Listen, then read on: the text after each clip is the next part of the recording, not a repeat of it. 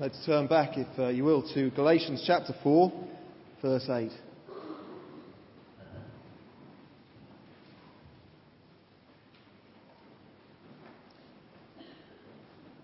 And as you do that, why don't I pray and ask God to help us to understand His word together. Let's pray.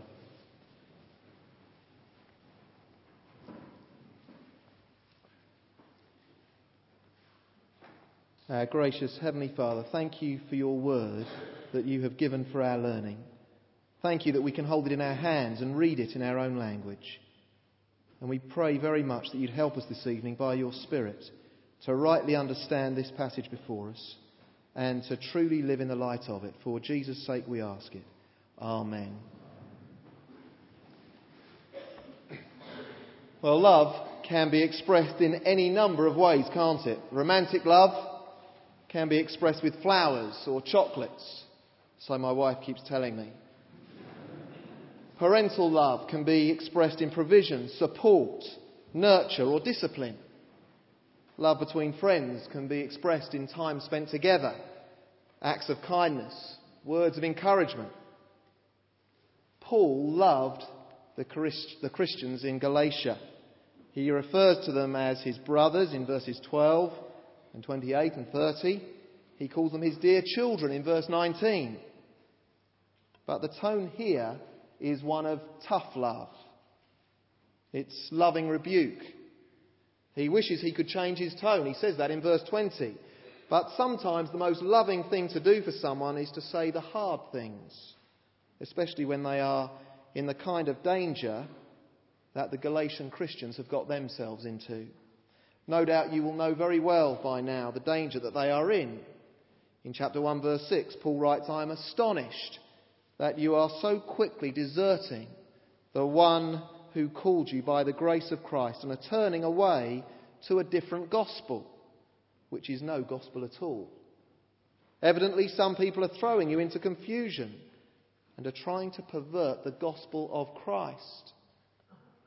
Yikes. They're thinking of turning to a different message. A message which isn't good news at all. Well, notice, if you were with me, two things from these verses. The first is this. Don't slip back into the misery and slavery of salvation by works. Don't slip back into the misery and slavery of salvation by works. That's verses 8 to 20. It seems that a group of Judaizers have infiltrated the churches of Galatia and are saying that the Christians there need to observe various Jewish customs and laws if they are to be truly God-saved people. Have a look at verses 8 and 9 with me. Paul writes there, "Formerly, when you did not know God, you were slaves to those who by nature are not gods. But now that you know God, or rather are known by God, how is it that you are turning back to those weak and miserable principles? Do you wish to be enslaved by them all over again?" Well, it seems they do. They're falling for it. Have a look at verse 10. Paul writes there, you are observing special days and months and seasons and years. At one time, they were in slavery.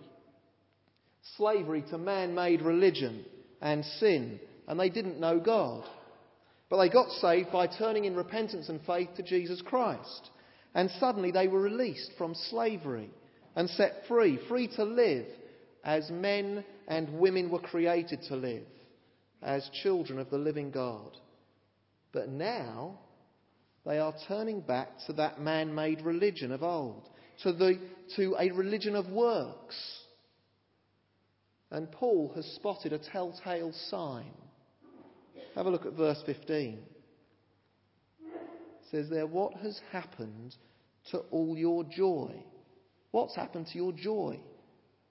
You've become miserable. Losing your joy and being miserable is the inevitable result of turning from the gospel of grace to a religion of works. It's inevitable because we can't even keep our own standards, can we? Let alone God's. And you're always left feeling miserable at your woeful efforts when you try. Why would anyone want to do that? Why would anyone want to go back to that? That's what Paul wants to know in verse 9. It's as if he's saying there, why on earth would you return to those miserable principles that imagine that we can earn God's favour somehow? Why on earth, having been set free from all of that, would you go back to a form of slavery? In this case, Judaism. It's crazy. It's like a prisoner who has been set free going back to jail of his own accord and asking to be locked up again. Or a student who has just graduated from university wanting to return to primary school. Or a homeless person who has been taken in by a family and has been well fed wanting to return to the street. It's ludicrous. And Paul wants to help these Galatian Christians to see just how ludicrous it is. Christianity, as David taught last week, is about sonship, not slavery. We've seen it already in verse 10, and it's there again in verse 21, where Paul says, "Tell me, you who want to be under law." They want to be. Their religion, it seems, is no longer to do with a relationship with the living God. It's degenerated into formal, outward religious ritual. Instead of growing in freedom, they are becoming enslaved in wretched religious rubbish. Their spirituality is to do with a building, a special building perhaps, or a law, or a ritual, or a ceremony, rather than a relationship with God. They're basically saying, I prefer slavery to sonship. No wonder Paul spoke so strongly to them in chapter 3, verse 1. Let's remind ourselves of what he says there. He says to them, "You foolish Galatians, who has bewitched you?" And then verse 3, "Are you so foolish? After beginning with the Spirit, are you now trying to attain your goal by human effort?" This is tough love. He's saying hard things because the eternal welfare of these Galatian Christians is at stake. Have a look at chapter 3, verses 10 and 11. Paul writes there, "Clearly no one is justified before God by the law because," and he quotes the Old Testament, "the righteous will live by faith." And it is that argument between justification by law or justification by faith that Paul picks up on in chapter 4. Of course, Paul doesn't want to say that the law is bad. So at the end of chapter 3, you may remember that Paul tells us that the purpose of the law was to restrain sinfulness and lead people to Christ. But its function was never to save or to justify. And that is why Paul takes such a hard line with these Galatians. It's because he loves them. And he knows that there is no salvation, no justification in law-keeping or in religious observances. Salvation is only through faith in Christ. So to move from Christ back to Jewish legalism is a disaster. It's a disaster like running off a cliff, because the result is certain death, and worse than that, certain eternal spiritual death. He's got to spell it out really clearly for them because, as you can see in verse 17, those false teachers who have infiltrated the churches of Galatia are zealous to win the Galatians over. They look and sound very nice, a bit like the Jehovah's Witnesses perhaps, but their intentions are wrong. Their intention is to draw those Christians into their heretical little group. You can see their wrong motive at the end of verse 17.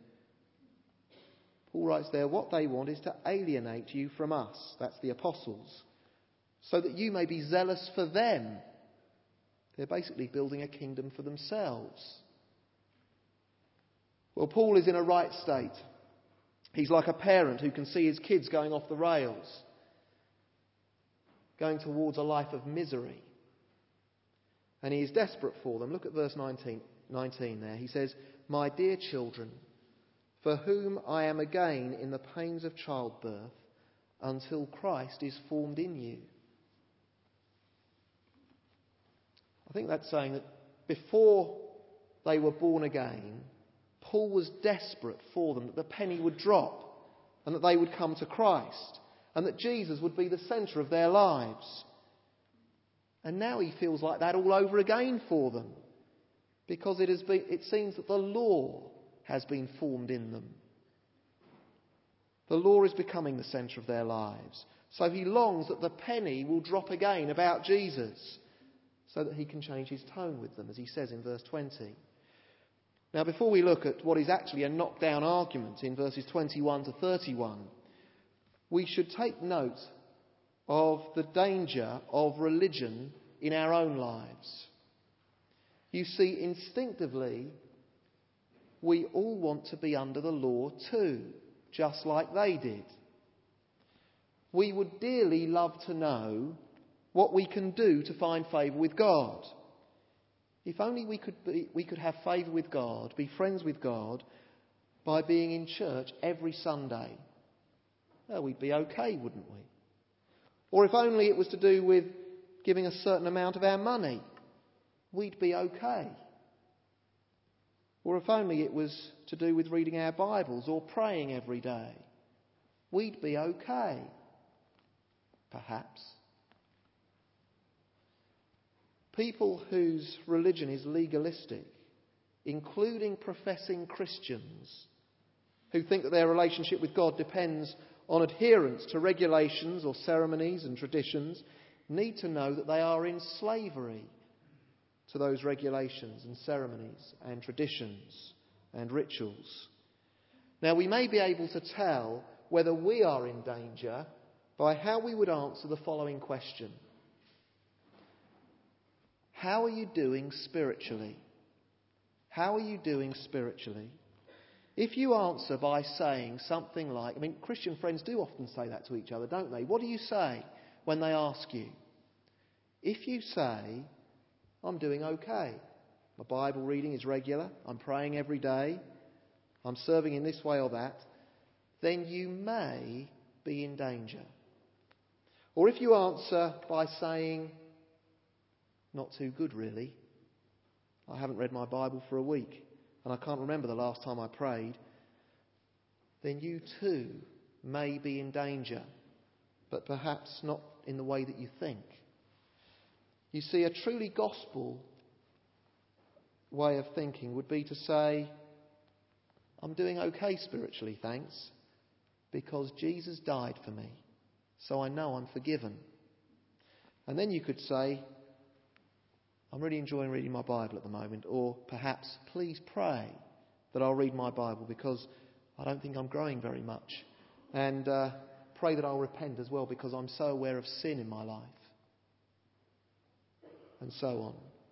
But all is well with you because Jesus has died for you. Do you see the difference? It may seem subtle to us, but it is a vast difference in eternity.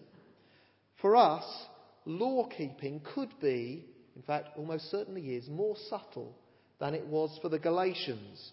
They were being led astray by people who were actually promoting justification by law-keeping. But you and I just sinfully drift into a mentality of being justified by good works and our legalistic religiosity. It's so subtle. Beware. One book I read recently defined it like this: legalism is seeking to achieve forgiveness from God and acceptance by God through obedience to God. You see, it looks and sounds so good, doesn't it? And there lies the danger, because it subtly shifts our focus from the Lord Jesus. How do you feel tonight as you sing God's praises in church? Some of you will be feeling really good. You will sing with sincerity and zeal. Could that be because you've had a good week Christianly? Read your Bible, said your prayers, spoken to your friends about Jesus, resisted temptation. Others here may be finding it difficult to sing. Perhaps you feel that God disapproves of you as you remember the ways the terrible ways, perhaps, that you've messed up this week? Do you see how possible it is for us to put our confidence in our performance rather than in the gospel of justification by faith alone? Don't slip back into that way of thinking. Keep trusting in Christ and in Him alone. Well, now let's have a look at verses 21 to 31. I won't be as long now, don't worry. I've been messing around a bit this afternoon with this talk, trying to work out what the second heading should be. Been in a right state, I can tell you. It was almost, make sure you have the right mother, which sounds ridiculous. But I hope that will become clearer in a moment why it might have been that. It isn't that, don't worry. In the end, I settled for this. Remember, God's children are born supernaturally according to His promise. Remember, God's children are born supernaturally according to His promise. Now, I'm not sure if that helps either. So let's not worry about the heading too much. Let's just have a look at the text. In these verses, Paul spells out very clearly, using the Old Testament, why it is so much better to be a child justified by faith, saved by a divine miracle according to God's promise, rather than to carry on seeking His favour, enslaved to a law or a works mentality which will never work. Have a look at verses 22 to the first part of 24. Paul says there, "For it is written that Abraham had two sons, one by the slave woman and the other by the free woman. His son by the slave woman was born in the ordinary way, but his son by the free woman was born as the result of a promise. These things may be taken figuratively, for the women represent two covenants." Now, in those verses, Paul is referring to Genesis chapters 16 to 21 and the birth of Abraham's two sons. God promised Abraham, didn't He, that he would be the father of a great nation. But he was old, as was his wife Sarah. So they thought they'd help God out a bit. That was good of them, wasn't it? Sarah suggested that Abraham sleep with her servant girl, Hagar, so that he might have a son by her. Well, as you know, Ishmael was born. But years later, Abraham had a visit from the Lord. That's Genesis chapter 18. And is told that within a year, his wife, Sarah, who was a very old woman at that stage, in her 90s, would have a son herself, Isaac. Ka-ching goes the cash till. She'd be able to pick up her old age pension and her child benefit at the same time. So there are the two sons of Abraham. One Ishmael, born of a slave woman, Hagar, and the other Isaac, born of a free woman, Sarah. And we're told in verse 24 that these two women represent two covenants. Hagar, the slave woman, stands for the old covenant, and her son Ishmael symbolises the religious Jewish people whose focus is on the earthly city of Jerusalem. You can see that in verse 25. But Sarah, the free woman, stands for the new covenant, and her son Isaac symbolises the church of the heavenly Jerusalem. Paul is saying it's not enough to claim that Abraham is your father. The crucial thing is, who is your mother? Which is why I almost had that awful heading. Have you only been born naturally by human will, as Ishmael was? In which case, like him, you have been born into slavery. That is, slavery to sin and law. Or have you been born supernaturally, as Isaac was? Born not according to nature or human will. His parents were far too old for that. But born by the Spirit. according to God's promise, in which case, like Isaac, you have been born into freedom. Well, we know, don't we, that we're all born naturally. That's why we're sitting here. But having been born naturally, we are all naturally slaves to sin. And no matter how hard we try, we cannot do what is right. That is why Jesus tells us very plainly that we need to be born again. Maybe you've never been born again. You need to be. We need to be born into freedom. We need to be born supernaturally. We need to be born again according to God's promise, just as Isaac was born according to God's promise. And what is God's promise to us? It is the promise of forgiveness for sin and freedom from bondage to it and eternal life through faith in Jesus Christ. You remember the words of John 1:12 and 13, which say, "Yet to all who received him," that's Jesus, "to those who believed in his name, he gave the right to become children of God. Children not born of human descent, nor of human decision or of a husband's will, but born of God." Those Judaizers, though descended from Abraham, were not God's true children. They looked the part because they were sons of Abraham. But by insisting on law-keeping, they demonstrate that they are sons of Abraham like Ishmael, born only into slavery, born only naturally. And they will not receive God's blessing, just as Ishmael didn't. They belong to the Jerusalem which is below, in present-day Israel, verse 25, a little strip of land in the Middle East. And they remain in slavery to law and to war as they continue to fight with Muslims over that little bit of land called Israel. Interestingly, Abraham is regarded to be the father of Muslims too, as well as of Jews and Christians. But Muslims trace their line to Abraham not through the free son Isaac, but through the slave son Ishmael. And of course, as we know, unsurprisingly, Islam is a religion of attempted salvation through law and works, as they try to keep the 5 pillars of Islam. What a wretched way to be going on.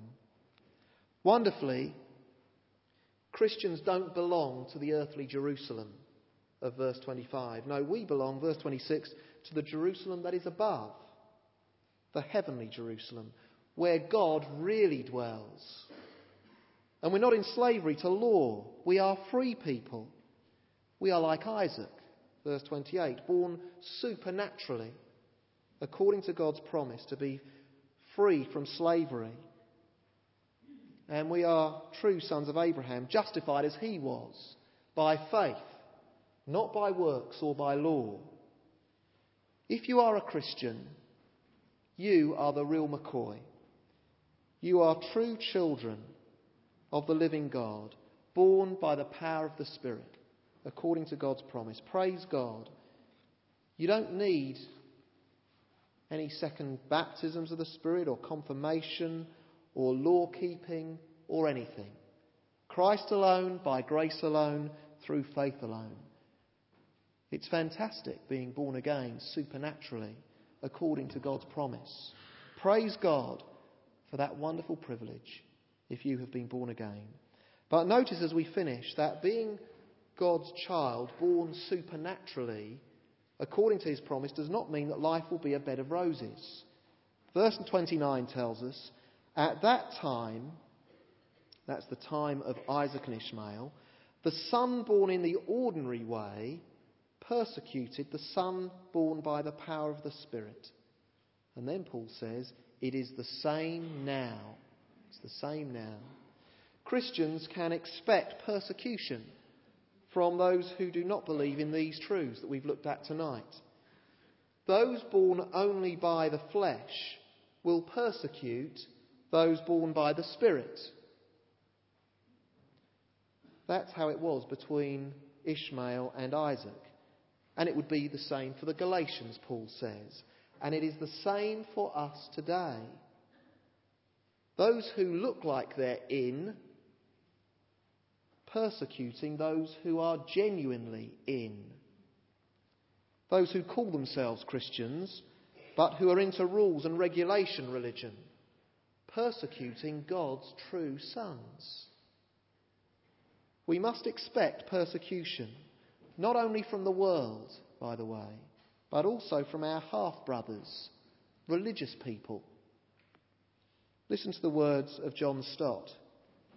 He said this: "The greatest enemies of the evangelical faith today are not unbelievers, who when they hear it often embrace it, but the church, the establishment, the hierarchy. They're the greatest enemies." How true. Only this morning on Radio 4's Sunday programme, a Christian layman who sits on General Synod spoke of how he fears that some senior clergy will and do oppose his motion for the July Synod, which states that Christians should actively evangelise people of all nations and faiths, including Muslims. Well, of course we must. Jesus is the way, the truth and the life. No one comes to the Father except through him. He is the one who will set people free from sin and slavery and death. But many clergy would choke on their cornflakes at the thought of offending anyone of another faith. They would rather keep quiet. You see, they evidently take the view that being religious works. You just have to be religious. Do your thing, your rituals, your ceremonies. And many think that the religion that worships self works too. Religions of slavery, all of them. They are sons of Hagar and brothers of Ishmael. We mustn't be unduly worried by that, by the way. God's word tells us to expect it. But we must stand up to it. Look at how strong Scripture is about it in verse 30. Paul writes there, "Get rid of the slave woman and her son, for the slave woman's son will never share in the inheritance with the free woman's son."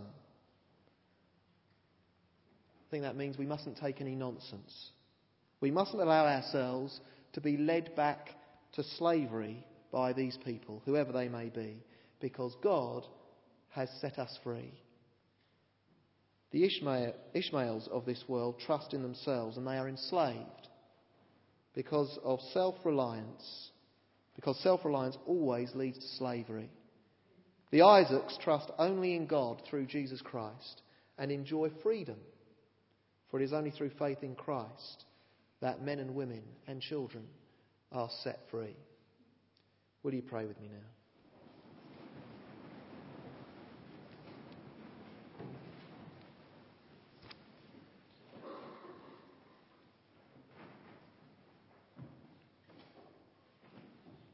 Thank you, our Heavenly Father, for bringing us to miraculous, supernatural new birth and freedom in Christ.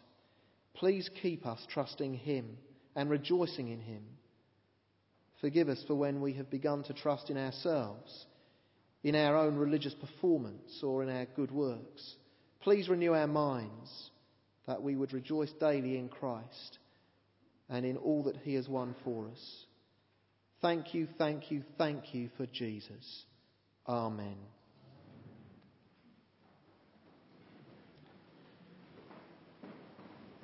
We're going to sing our final hymn now, which is a fantastic hymn to finish on, Before the Throne of God Above. And you'll see in verse 2 great words which speak of the freedom that we have in Christ. Let's stand to sing Before the Throne of God Above.